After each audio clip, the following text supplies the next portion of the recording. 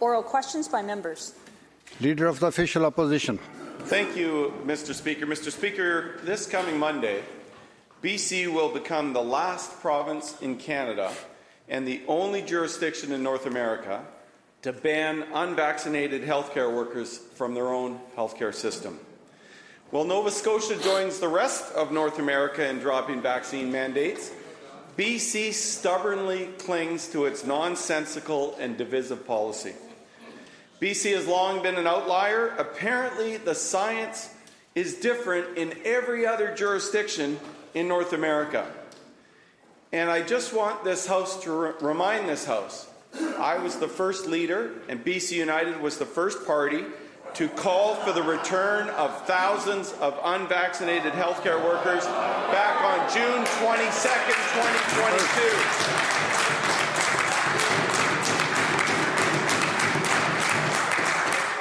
Back on June 22nd, 2022, nearly 2 years ago.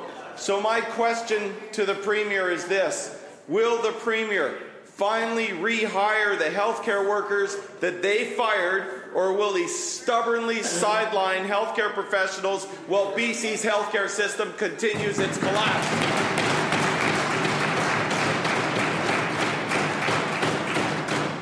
Minister of Health.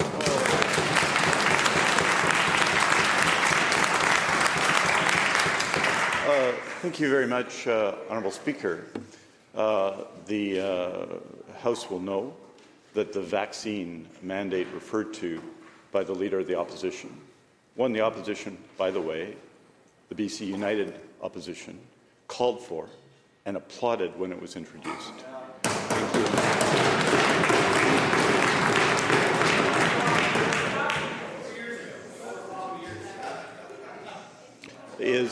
Is Honourable Speaker, the result of a provincial health order.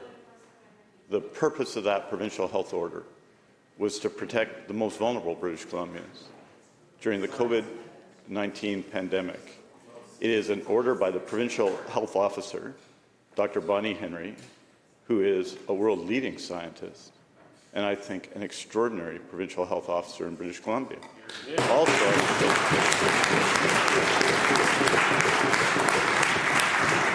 I, in fact, Honourable Speaker, have heard members of the opposition brag, Honourable Speaker, that she was hired under a BC Liberal government as Deputy Provincial Health Officer by them because of her outstanding qualities. We continue to act to protect patients in British Columbia from COVID-19.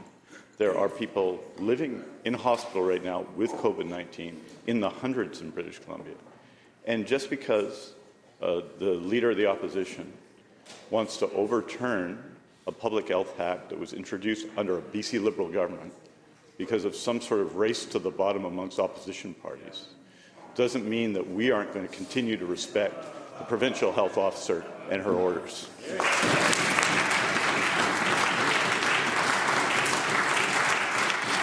Leader of the Official Opposition, supplemental. Thank you, Mr. Speaker. Well, with that answer, it is no surprise that we have a collapsing healthcare system here in British Columbia, because I have spoken to healthcare professionals who were terminated, including a nurse who ran the emergency department at Langley Hospital, a hospital, by the way, which is regularly diverting patients because they haven't got enough nurses to actually look after those patients. And we can't afford to lose these kind of highly skilled healthcare professionals at a time when we so desperately need them. We've also heard from nurses, Mr. Speaker, like Linda Drew, a fired registered nurse with over 20 years' experience, who still is teaching the nursing program at UBC Okanagan in Kelowna.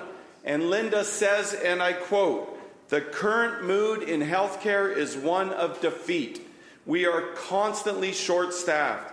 You have already lost so many of these nurses and healthcare workers to Alberta and the United States," end of quote. And this at a time when we learn that BC once again has the longest wait times at walk-in clinics in the entire country. That's their record. So when will this Premier finally listen to Linda and listen to every other jurisdiction in North America. Bring back these healthcare workers and help our healthcare system today. Minister of Health. Well, Honourable Speaker, the fact is that British Columbia has led Canada in recruiting new nurses and net new nurses. Well, Alberta has lost nurses in the last number of years.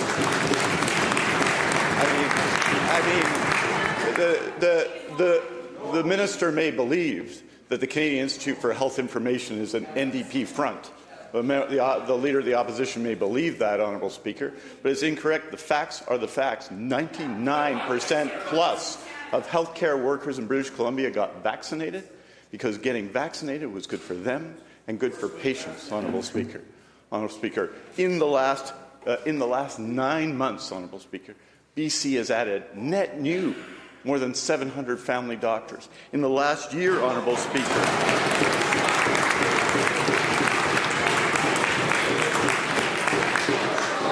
Members.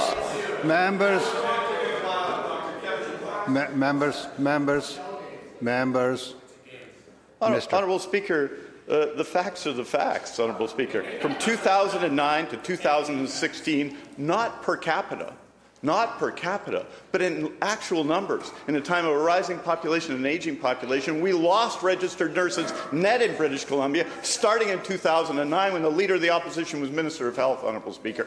We have led Canada in hiring new nurses because we support our public health care workers. When our provincial health officer makes a decision around vaccines, for example, Honourable Speaker, we don't start by applauding it and calling for it and then turning around afterwards because the Conservative Party is advocating and making a different approach, Honourable Speaker. We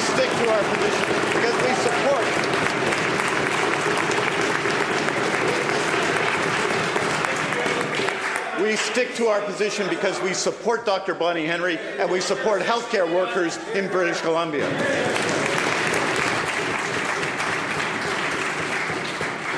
Member for Skeena. Mr. Speaker, the NDP government in our province has introduced a new rule. They're saying, calling ourselves, and I quote, British Columbians, end quote, isn't right because it's exclusionary. I couldn't believe this until I read it on the website. Are you kidding? We're all Canadians. We're all British Columbians. And we've got bigger problems to solve.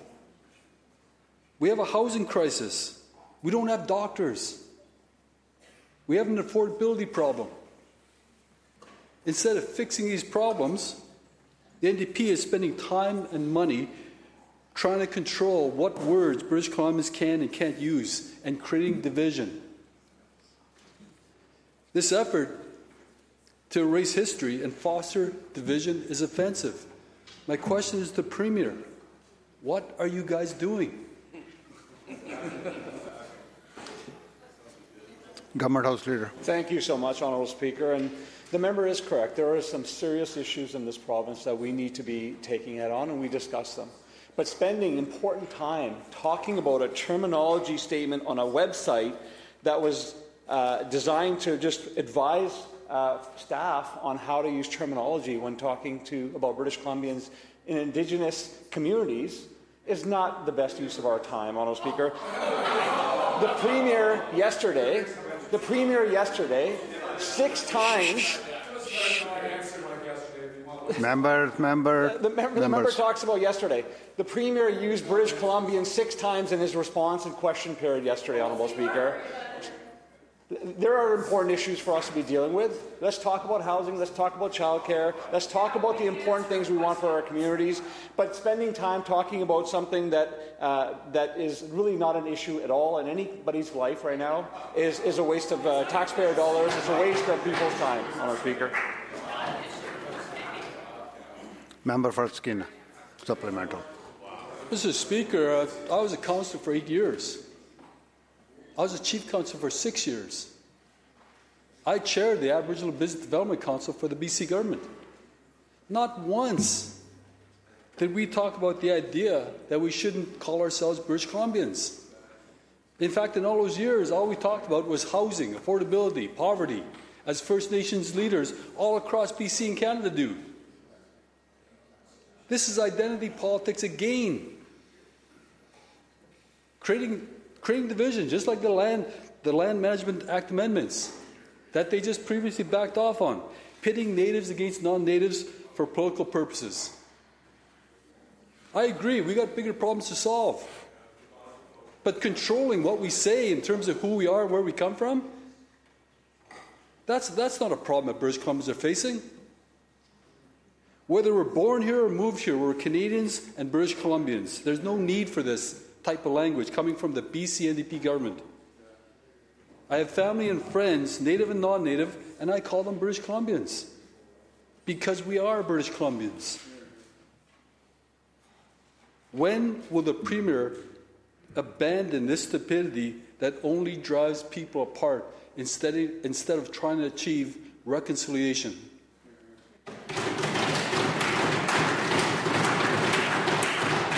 Government House Leader.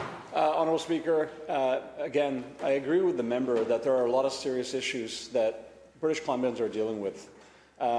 It's sad that we're here in question period talking about this topic. The Premier yesterday used British Columbians 6 times in his responses. I've used British Columbians probably 5 times already in my response.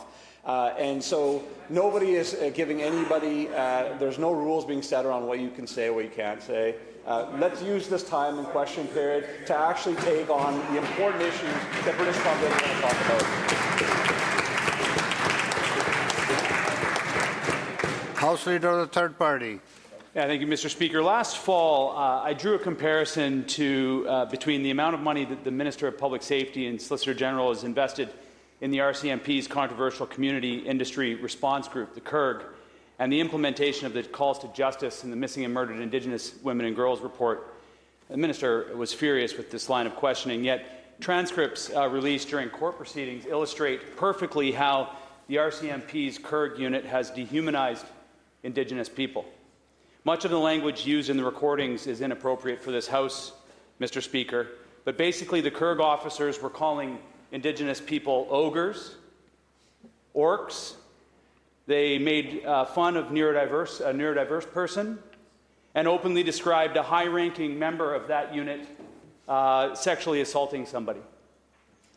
Human rights violations, excessive force, illegal tactics, unprofessional behavior, racism, discrimination, a shame on the RCMP, a shame on this minister, a shame on this House. Mr. Speaker, through you to the Minister of Public Safety, is there an ongoing investigation to the alleged sexual assault described by the CERG members? Minister of Public Safety and Solicitor General.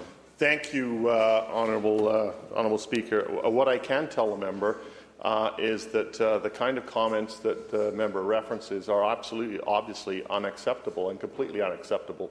And I think all members in this House would agree with that. At the same time, there are processes and protocols in place for complaint procedures and to deal with this kind of thing, some of which are underway, as you acknowledge a court case. I can also tell the member that part of the work that has been underway in terms of the reform of the Police Act is to deal with these kinds of things, to extend accountability and oversight on our police forces in this province. House Leader, Third Party Supplemental. I would imagine, Mr. Speaker, that when the police forces in this province are made aware of a potential sexual assault, that perhaps an investigation would be necessary and not the requirement of the person who is involved in that to have to file a complaint. It seems like the conversation between the members of these units was quite open about what was going on there, Mr. Speaker. The CERG has vastly exceeded their projected budget year over year. In their first year, in 2019-2020, they were budgeted $920,000, yet they spent $10 million. Each year, this unit continues to receive funding and then blow past their budgets.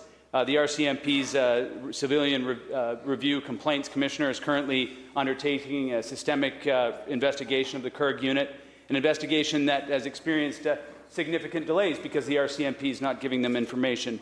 The BC Civil Liberties Association, the Union of BC Indian Chiefs have called for the CERG to be disbanded. due to the ongoing human rights violations and harm to Indigenous communities. Mr. Speaker, through you to the Minister of Public Safety and Solicitor General, with the allegations that we heard on tape, the racist and demeaning comments on the record, the picking on neurodiverse people, laughing about an incident that basically amounts to sexual assault, Mr. Speaker, does the CIRG still have the confidence of this minister? Solicitor General. Thank you, Honourable Speaker, and I appreciate the question. As I said a moment ago, we expect police to conduct themselves in line with the standards that are in place for policing, and if they are not, then they should be held accountable for that. Again, I'd say that every member of this House agrees with that. At the same time, the member talks about the budget for the CIRG. Well, the CIRG is established to assist those communities that have been dealing with some of the challenges that we've been facing in terms of protests and in terms of enforcing court-ordered injunctions in this province. And the result of the budget is based on the amount that's actually had to have been spent in order for police to be able to do that job, Honourable Speaker. And the amount is based on a rolling average over the last 3 years. And it started off, as the member said, at $900,000, but what we have seen in some different parts of the province, particularly on some of the LNG pipelines, as a significant amount of resources required in order to deal with some often extremely violent protests. So, Honourable Speaker, our expectation is that those engaged in law enforcement are obeying the laws and the standards in the province in the province of British Columbia and Canada, and at the same time also recognize that they have an important job to do in enforcing sometimes court-ordered injunctions to ensure that legal lawful activity is allowed to take place in our province. Member for Abbotsford South. Thank you very much, Mr. Speaker. You know, the first record of my family in the province of British Columbia goes back to the year of 1862. My great-great-grandfather, John Morton, was one of the first pioneers in the area known today as Vancouver. Like many Canadian immigrants, he came here to British Columbia to earn a better living, to create a future for his family, and to help build a community in this great province. I'm proud to call myself a British Columbian, and I'm proud to call myself a Canadian. This province and this country has been a beacon of hope to so many in an often divided and turbulent world. People from all backgrounds and all parts of the world come here to escape violence, persecution, and crippling poverty. They come here because BC is, bar none, the best place in the world. Mr. Speaker, I find it deeply troubling that under this BC NDP, BC government website would describe the term British Columbians as one that excludes some people, not just Indigenous, but also people who have come to Canada and British Columbia. Mr. Speaker, I believe we are British Columbians in this province, no matter where you come from, how you worship, or who you love. My question to the Premier, do you believe that we are all British Columbians? Government House Leader. Thank you, Honourable Speaker. There is a lot of serious issues in this province. People are struggling to find housing. People are, wanting to ensure that we're talking about how we strengthen our public healthcare system, how we are continuing to find ways to create employment opportunities, good-paying jobs for families. And here we are talking about an issue that I don't think most people are really focused on. I'm a proud British Columbian. My colleagues are proud about being British Columbians. I'm proud to be a Canadian, a representative of this country at the national level, international level in sport. I'm proud of the national anthem. But are we really going to use our time here right now talking about this topic? The Premier yesterday referred to... Members. Minister, continue. The Premier referred to British Columbian 6 times. I've referred to a British Columbian 6 times. People can continue to refer them themselves in whichever way they like. But let's talk about important issues that British Columbians want us to talk about, because most people will be watching this right now, will be wondering, why are they not talking about the issues that matter to us in our lives? And that's what we're going to continue to focus on our side of the House. Member for Abbotsford South, supplemental. Thank you very much, Mr. Speaker. You know, this NDP government is relentlessly focused on dividing British Columbians. your website. It's your Members, website. member has the floor. In fact, Mr. Speaker, this NDP government says on a government website, and I quote, the term British Columbians excludes newcomers and refugees. This minister can try and dismiss that all he wants and make light of that all he wants. Mr. Speaker, I believe that newcomers and refugees are British Columbians, just like everyone else who calls our great province home and has a desire to belong here and live here. Mr. Speaker, my question to the Premier: will you apologize here and now to British Columbia's Indigenous peoples, newcomers and refugees for claiming that they are not British Columbians? Government House Leader. Thank you, Honourable Speaker. That's just nonsense. I've said already.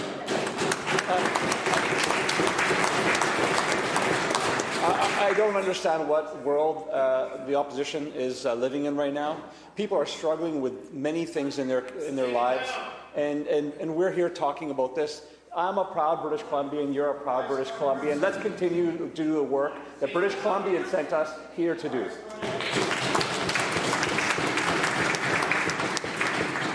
Member for Parksville Qualicum.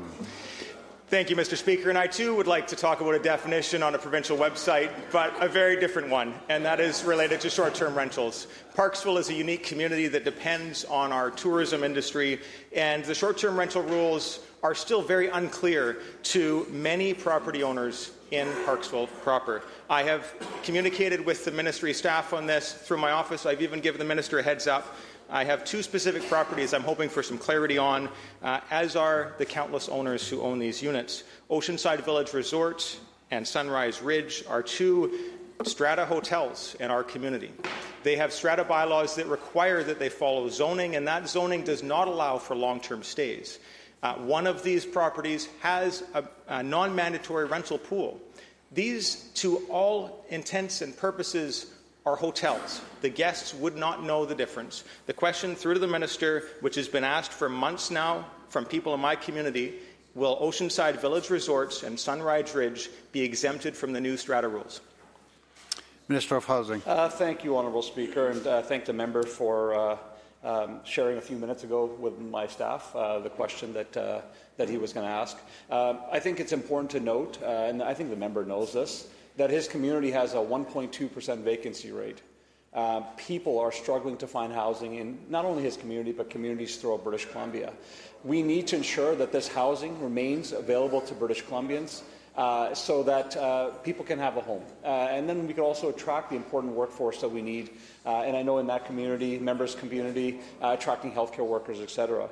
Now, the member also, I appreciate acknowledging that my staff have been working closely with him, and as the emails come forward from different stakeholders, we are trying their fastest to provide every single one unique answers to their unique questions, just as of yesterday. And I can share with the member that strata hotel accommodations that operate like hotel or motel can continue to do so.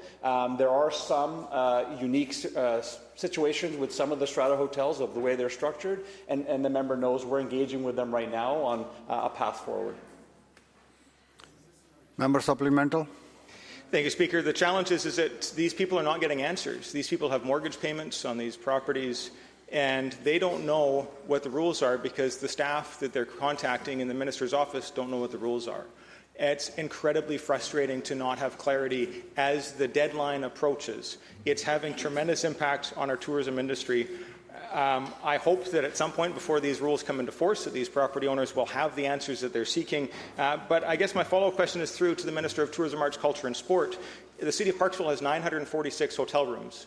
That includes these strata units that we've talked about, Oceanside Village Resorts, Beach Acres, Ocean Trails, Ocean Sands and Sunrise Ridge. 289 units out of our 900 are captured potentially by these new rules. To the Minister of Tourism, Arts, Culture and Sports, if we lose a third of our hotel accommodation going into summer this year in a tourism-dependent community, what is that ministry doing to ensure that our community is not negatively impacted? Minister of Housing. Thank you, Honourable Speaker. And again, appreciate the member's question. And I've already shared with him multiple times, and I appreciate he wants it on the record, which is we are right now working with these strata hotels to ensure that if they're operating like a hotel or motel, that they'll be continuing to be able to do so. That's a commitment I made to the members. Minister will continue. The official opposition leader used his question on a topic that most British Columbians are not even thinking about, and he's criticizing the member to ask a question that actually relates to something that's important to his community.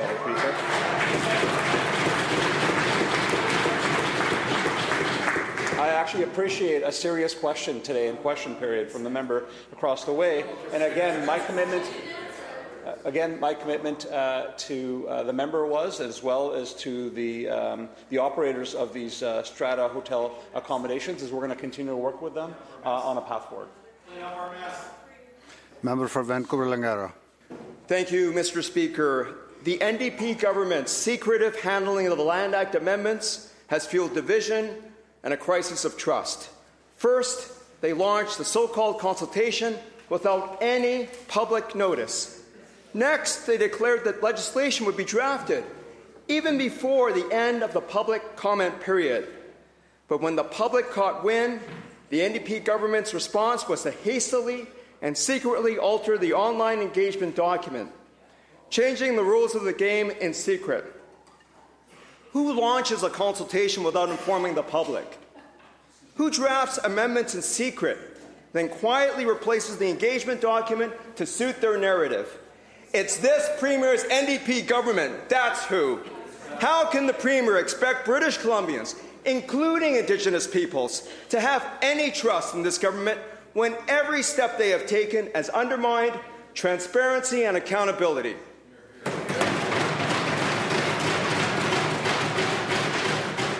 Minister of Water, Land and Resource Stewardship. Thank you, Mr. Speaker. Thank you for the question. A couple of important things. When talking about the ability to engage British Columbians on such an important issue as this, we have said from the beginning we'll take the time necessary to get it right, which is exactly what we're doing. The opposition leader scoffs, but I'll read him some quotes from people that he might be interested in, because he's clearly not interested in hearing. Well, I'll read both sides of this conversation. From the Canadian Association of Petroleum Producers, CAP and its members expresses appreciation for the dedicated efforts of the Ministry in fostering dialogue with all parties, including the business community in recent weeks. We remain steadfast in our partnering with Treaty 8 nations where operations are located. From the Association of Mineral Exploration, AME supports the government's commitment to the implementation of DRIPA. We thank the Minister for listening and engaging with AME for its members. But let me read the other part of this conversation. From the First Nations Leadership Council, Grand Chief Stuart Phillip. We're absolutely disgusted that the opposition leaders of the BC United and BC Conservatives leveraged the proposed Land Act amendments as a shameless opportunity for partisan political gain. And from Chief Terry Teegee. I'm not sure if the opposition leader understands the gravity of the conversation that we're attempting to have, and that the divisive... Members, please. Members, order. Minister will continue.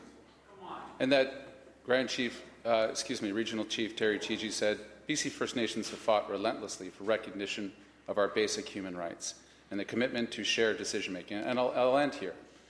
Leader of the official opposition recently said in an interview just on February 13th that the Declaration Rights of Indigenous Peoples Act was, quote, an aspirational document. It's not an aspirational document, it's the law. It's the law that requires... Members. The law that requires us to together... The Minister will conclude.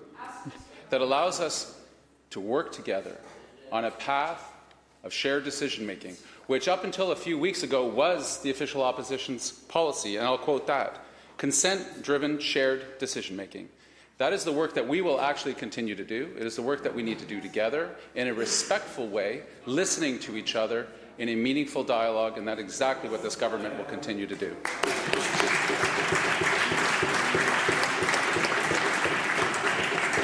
Official Opposition House Leader. Thank you, Mr. Speaker. Well, today we're actually seeing more uncertainty on our land base than ever before. That's happening under this Premier and the NDP. And the result of all of this NDP uncertainty is that permits are increasingly delayed. Many just aren't happening at all. Timelines are getting longer and longer, and major investment decisions are actually either pulling out of BC or they're not coming here in the first place. The NDP's shoddy engagement process, like we've seen with their Land Act amendments, are fueling distrust and division and creating massive uncertainty for all British Columbians. Sadly, it's not only Joffrey Lakes, Pender Harbour, and these Land Act amendments that are examples of this.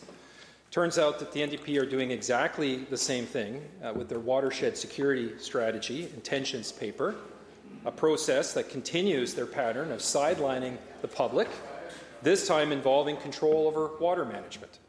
On page 10 of the intentions paper, strategic theme 2.1 reveals plans to extend veto-like authority in water decisions, and I quote, identifying options and expectations for joint and consent-based decision-making and statutory decisions, end quote. Mr. Speaker, this is exactly the same path that the NDP have us careening down with their ill-advised Land Act amendments. So my question to the Premier is this. As the Premier did yesterday with the Land Act amendments, will he stand in the House today and halt this divisive watershed security strategy, ensuring that when it comes to all public land and water management decisions, that there's no veto provided to anyone and that all British Columbians will be involved in these critical decisions?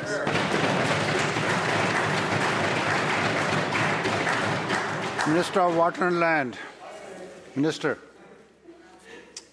Watershed security in the time of unprecedented wildfires and unprecedented droughts across our province, including in my friend's region, requires our ability to work together, as we've been doing in Nicola Valley, Coxsala, and our hopes is across regions where we bring people together to talk about water scarcity, better planning with the agricultural community who have stepped up in significant ways. And this is work that we need to do together, particularly with First Nations partners. The Watershed Security Strategy, we have funded significant amounts and worked with good partners like the Real Estate Foundation of BC. But you see what the opposition is trying to do here, Mr. Speaker, and it's unfortunate. It's suggesting at a time when we are most needing to work together, are suggesting notions that do not exist, such as the member talked about veto, which is not in the Watershed Security Strategy. It is not in the acts that we brought forward, and it has been described again and again by the First Nations Leadership Council and others as fear-mongering that is unhelpful, it is unnecessary, and it divides people. So as they continue to call for people to come together, they do the exact opposite across the way. That is not a path that we will walk. That is not a path we will walk. We will work on these important issues like drought and wildfire and watershed security, which I would have thought this House would have been able to come together and work together on. We're dedicated to this work. It's important. We are almost done. It's the work of reconciliation, and we'll continue to do that work together. I look forward to it. Thank you.